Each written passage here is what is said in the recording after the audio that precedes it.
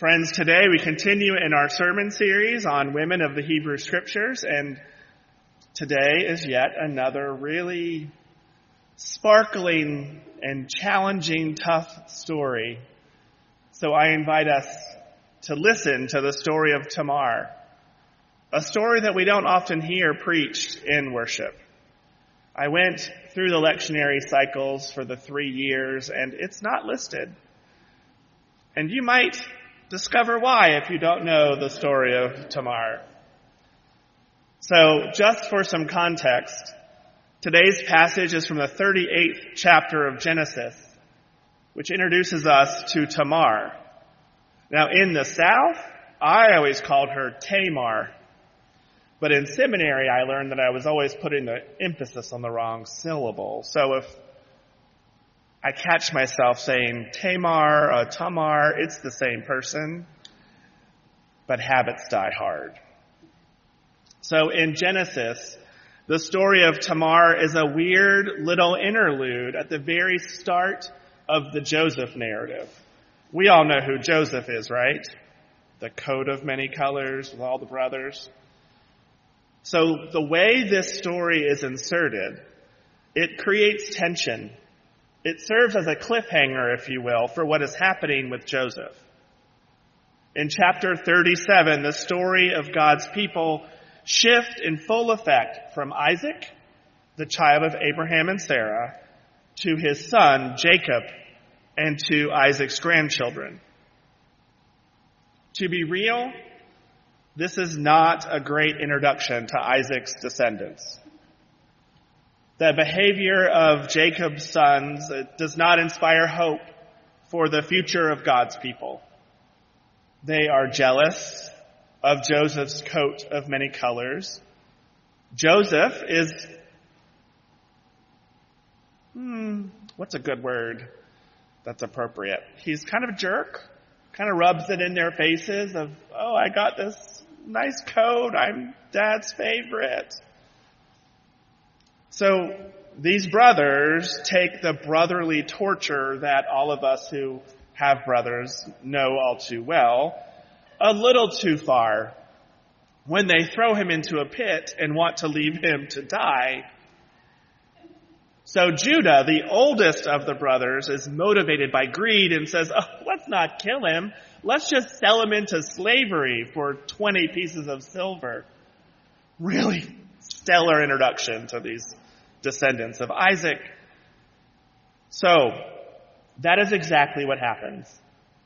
Joseph, with his wonderful coat stripped from him, is sold into slavery.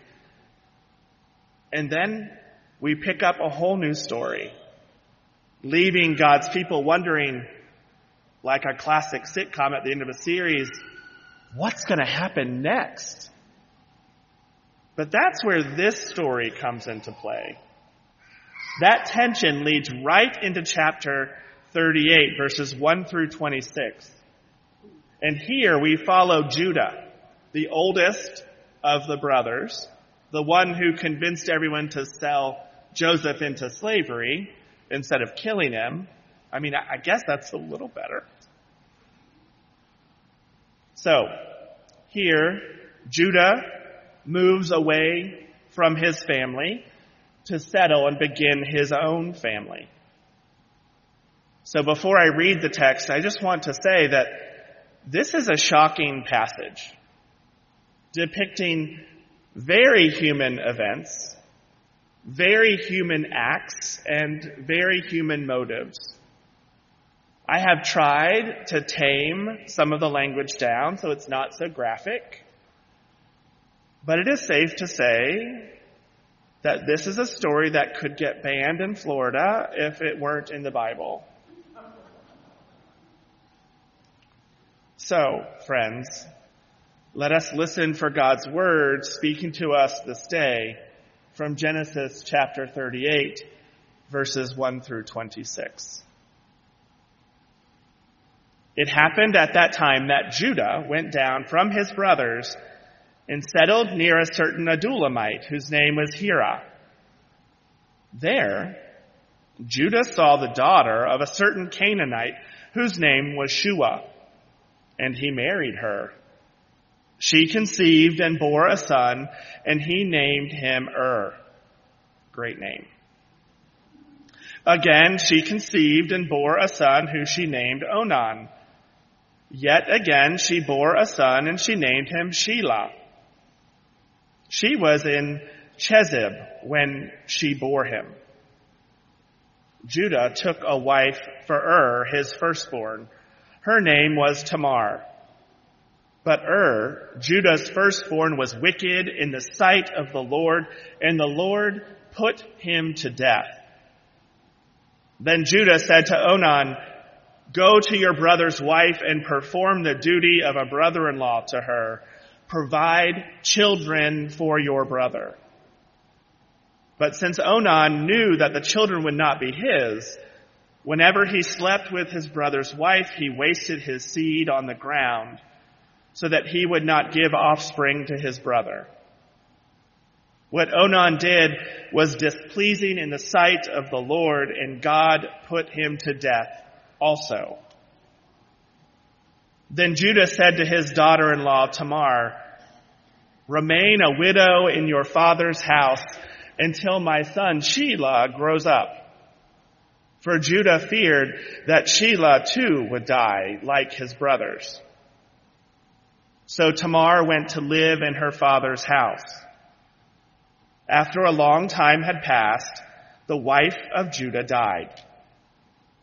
When Judah's time of mourning was over, he went up to Timnah to his sheep shearers, he and his friend Hira the Adullamite. When Tamar was told, "Your father-in-law is going up to Timnah to shear his sheep," she put off her widow's garments, put on a veil, wrapped herself up, and sat down at the entrance of Enaim, which is on the road to Timnah. She saw that Shelah was grown up, yet she had not been given to him in marriage. When Judah saw her, he thought her to be a prostitute, for she had covered her face. He went over to her at the roadside and said, "Come, let me lie with you," for he did not know that she was his daughter-in-law. She said, "What will you give me that you may lie with me?" He answered, "I will send you a kid from the flock." And she said, "Only if you give me a pledge until you send it."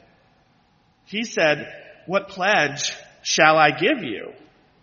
And she replied, "Your signet, your cord, and the staff that is in your hand." So he gave them to her and lay with her, and she conceived by him.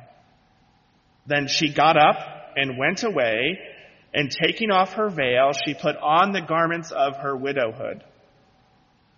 When Judah sent the kid by his friend the Adullamite to recover the pledge from the woman, he could not find her. He asked the townspeople, "Where is the temple prostitute who was at Enaim by the wayside?" But they said, "No prostitute has been here." So he returned to Judah and said, "I have not found her."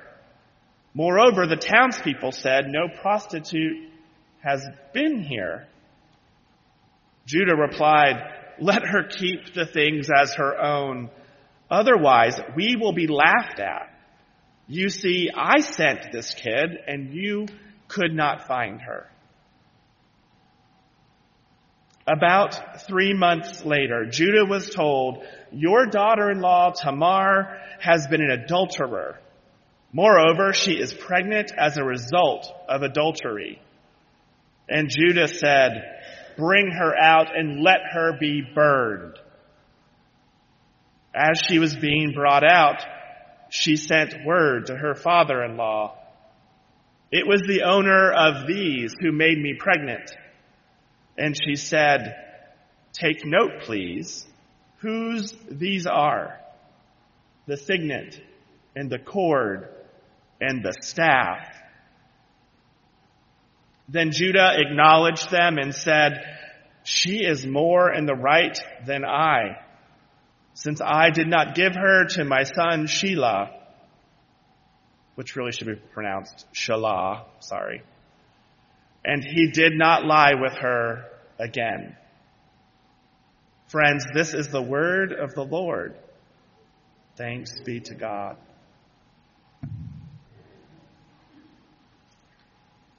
So I don't know about you, but for me, this story of Tamar in the 38th chapter of Genesis is definitely one of those scripture passages where our response of thanks be to God feels more like a question.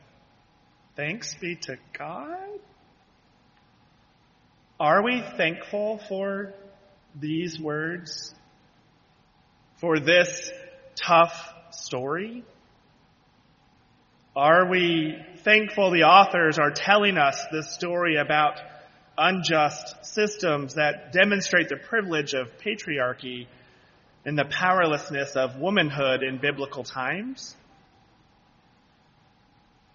It's important for me to remember that stories like this are included for a reason, and that those who wrote these stories told them in the way they are captured for a reason. So while I don't claim to have all the answers, I invite us together to see what we can learn about God and God's people from the way this story is told and captured in the book of Genesis. So, Judah leaves his family of birth to go hang out with his buddy, Hira the Adullamite. Did you catch that? He left his family to go hang out with this Adullamite named Hira, who, I get the sense, becomes Judah's wingman.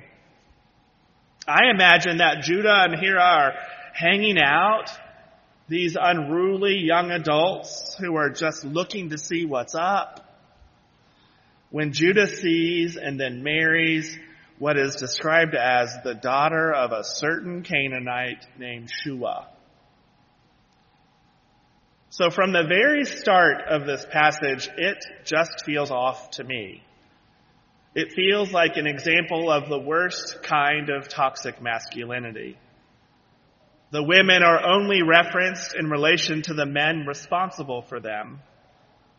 And those men don't really appear to have a lot of redeeming characteristics. Sorry guys, it's not all of us. I just feel like that's the way this story is told. The only woman who is named in this passage is Tamar. Judah has 3 sons. Which just sort of feels like a pause as you're trying to figure out what to say next. Onan, and the much younger, the text wants to make it clear, Shelah. Judah marries to Tamar. And not long after they are married, dies. The text tells us that was not a good guy. In fact, the text says he was wicked, so the Lord put him to death. Now, I'm going to claim that that is a topic that probably we should talk about sometime, but I'm going to put that for whoever comes after me and focus on the rest of the story. Based on this description of I'm guessing that married life has not been great for Tamar. But with his death, life actually gets worse for her. It gets more complicated for her. You see, they had no children, and definitely no male children that we are told about. So the custom of Levirate marriage would have been enacted. If you don't know what this practice is, what happens is the oldest brother of a deceased man would marry his sister-in-law in order to produce male heirs for his brother. So the family line would continue. In these times, a woman's purpose was to produce an heir. Without children, and specifically without a son, A widow's place in society was very risky. She was in danger. Without children, what was her purpose? And how invested was a family in caring for her, even though that she was betrothed to the family? In a just society, the practice of levirate marriage was meant to ensure the dead man's family line would continue. But in a just society, it was also to protect the widow, to make sure that this woman was protected by the family, that a way forward was enacted for her. It doesn't make sense to probably most of us here, but in biblical times, that was the purpose of this custom and law. So, in Tamar's time of grief for her dead husband, she is married off to her then brother-in-law, Onan. And y'all, he is not any better than Omar proceeds to use poor Tamar to satisfy his own needs. But he does not honor the intent of levirate marriage. He does not do what is necessary to produce an heir with Tamar. The text says he does this because he knows the heir will not be his, but rather would be considered heirs, his older brothers. So poor Tamar is caught in competing societal priorities here. We have the practice of levirate marriage, but also at play in her life is inheritance and the customs surrounding inheritance. At this time, the vast majority of the patriarch's possessions, Judah's possessions, would be passed down to the oldest son and to his offspring. The rest of the sons or family members of Judah would get a much smaller portion. So when Judah would have died, the vast majority of everything that he had would end up going to the son that Onan created with Tamar. But it would not be considered his son. So the child that he produced would get a bigger slice of his father's inheritance than he himself and his actual children would get. Does that make sense? Do you feel the tension there? So I imagine that this is what is driving Onan to act so selfishly. He probably wasn't a great guy to start with, but I think this inheritance issue is really at work in his mind and in his heart and in his spirit and leads him to abuse Tamar in this way. I think he wants that inheritance for himself. He wants to be the oldest son. But whatever the reason, the text tells us that God was not pleased, and so Onan exits stage left. Once again, Tamar is left in a precarious situation. What is going to happen to her now? The youngest brother, the text tells us, is still quite young and had some growing up to do before he would be eligible, old enough, if you will, to be married.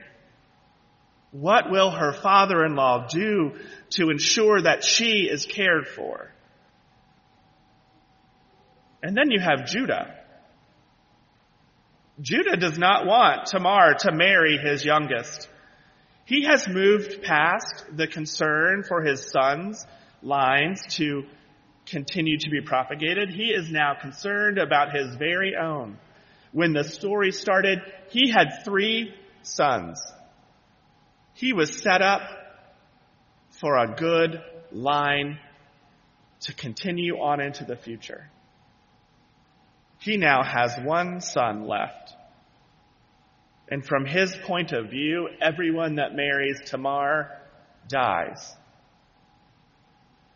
He doesn't reflect on his son's part in that story. In his mind, she is a black widow. Everyone that marries her dies. She has to go. So he sends Tamar home to her people. Let them take care of her. Let her live with her family. Let her remain in widow's garb for as long as it takes. Let her be constrained by societal expectations that will not apply to Judah's family. But that time when she was supposed to be married to Shelah never seems to come. He never seems to be old enough. Tamar is left alone and childless in her father's house, while Judah's family continues to move forward. That is until tragedy strikes again in Judah's home. And his wife, the daughter of a certain Canaanite, we never know Judah's wife's name, dies. Now Judah does what is expected. He puts on the mourning garb for the expected amount of time. He observes that traditional time period, but then he takes off that mourning garb as soon as it is allowable, as soon as it is socially acceptable, and he gets right back to his old ways with a Dillenbeck named Hirah, his wingman. Tamar apparently had friends in Judah's household because she has been keeping tabs on what has been happening. Did you hear it in the text? She was told that he had taken off the garb and was going to the sheep shearers. She knew. She had the measure of the man. So she decides that it's time to take matters into her own hands. In the commentaries, there's a lot of discussion about whether what she does is right or wrong. But she's had enough. The systems that were set up to protect her, to ensure a way forward for her, were not being honored. So this woman who has been dressed in her own mourning garb for years after the death of 2 husbands hears this news and decides to take action. Judah, Hirah, and Shelah, the youngest son, set out on the road to bring Judah's sheep to the sheep shearers. On the way, they come to a name. A name is an easily overlooked dot on the map between slightly bigger places. I like to imagine it like Ada, Ohio, where my daughter is in school. There is nothing there. You just sort of drive right through it. A name, Ada. Hopefully Anna won't watch this and know that I'm talking smack about her town. But it's the same. People drive through it. People keep going. It is a dot in between 2 bigger places. But y'all, a lot happens in between places, as we see in the text. People might feel more freedom when they might not be recognized, if you will. And what happens next there in a name says a lot about both Tamar and Judah. Tamar knows the quality of Judah's character, knows that if he sees an opportunity with a particular kind of woman while on the road, that he won't hesitate to make his move. And she's 100% correct. It's important to note that Tamar takes off her widow's garments in order to make this plan happen, y'all. That detail is significant. While Judah and his family have been living their lives, have been moving forward, have been sheltering Shelah, Tamar has remained in mourning. She has been living in the shadow of the death of two really bad husbands for years. She has remained faithful to the promises and expectations of her father-in-law, while he has been living as if he has forgotten she exists. As she takes off that widow's garment, she sets in motion a plan to right the wrongs that have been done to her by taking what is hers and exposing Judah's injustice and faithlessness. On the other hand, Judah doesn't even question who the woman is. He doesn't even try to take off the veil to see her face. And if he did, would he have even recognized his daughter-in-law's face? He never once thinks about his daughter-in-law. Instead, he takes what he wants, and in order to do that, he hands over those items that are most dear to him: his signet, his staff, and the cord around his waist. Items that literally symbolize his stature and his household.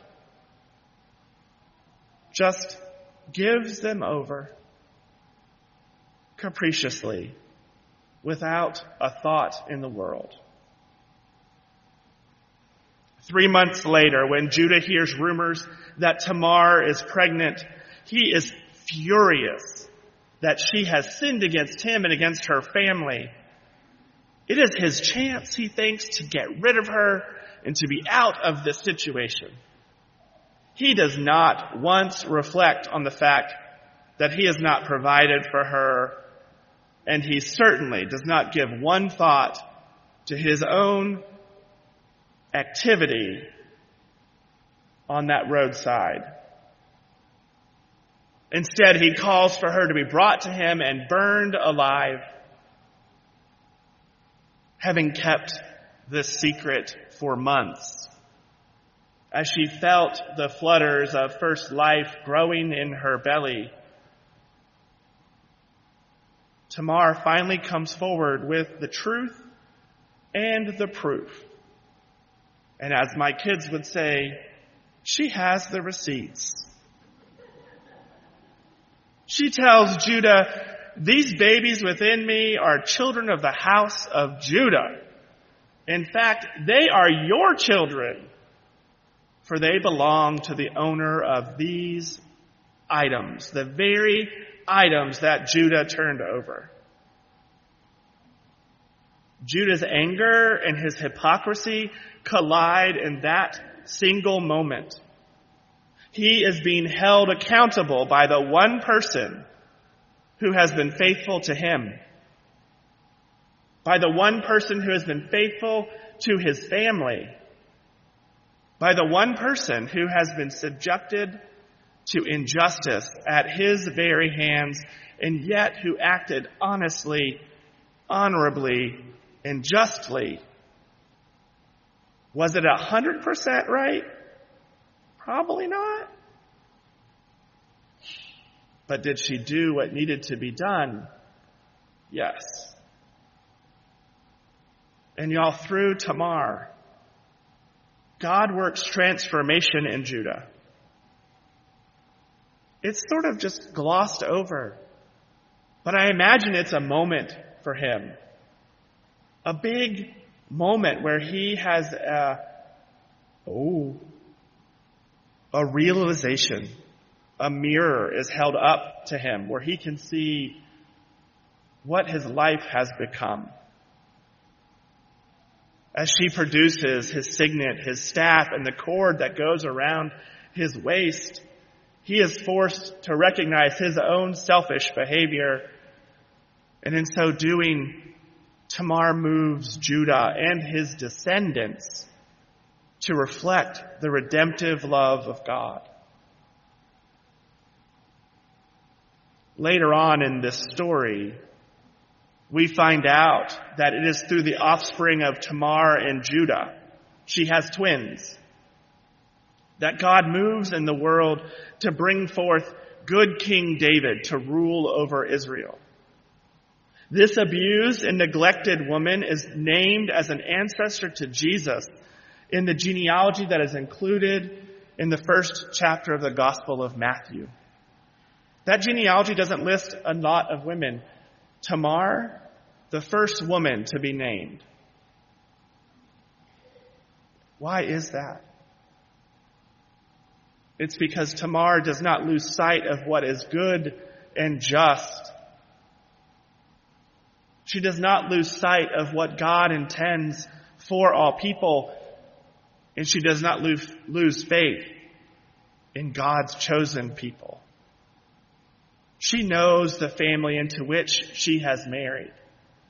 She knows the covenant that rests upon them, and she acts to move them more into line with God's intentions for creation. She takes action to right the wrongs that have been done to her so that God's righteousness can be known in the world. And her descendants, King David and Jesus, act in the very same way. They act in the world to right the wrongs of injustice that are present. And they make known the glory of God. Friends, may we be so bold. May we be so bold to see the injustice that is active in the world around us. May we be so bold to make our own stand. I don't encourage in the same way as Tamar, but may we be so bold to make our own stand, to say what is right, and to create change, and to right the wrongs of injustice that happen each and every day to our families, to our communities, to people that we know and people that we don't see. May we be so bold that when we act like Judah, to let go of our selfishness and to recognize where we are needed to right the wrongs that we have caused. May we be so bold to join together to bring about justice and equity in the world so that all of God's children everywhere may know the grace and the love of God active in their life this day and every day. Amen.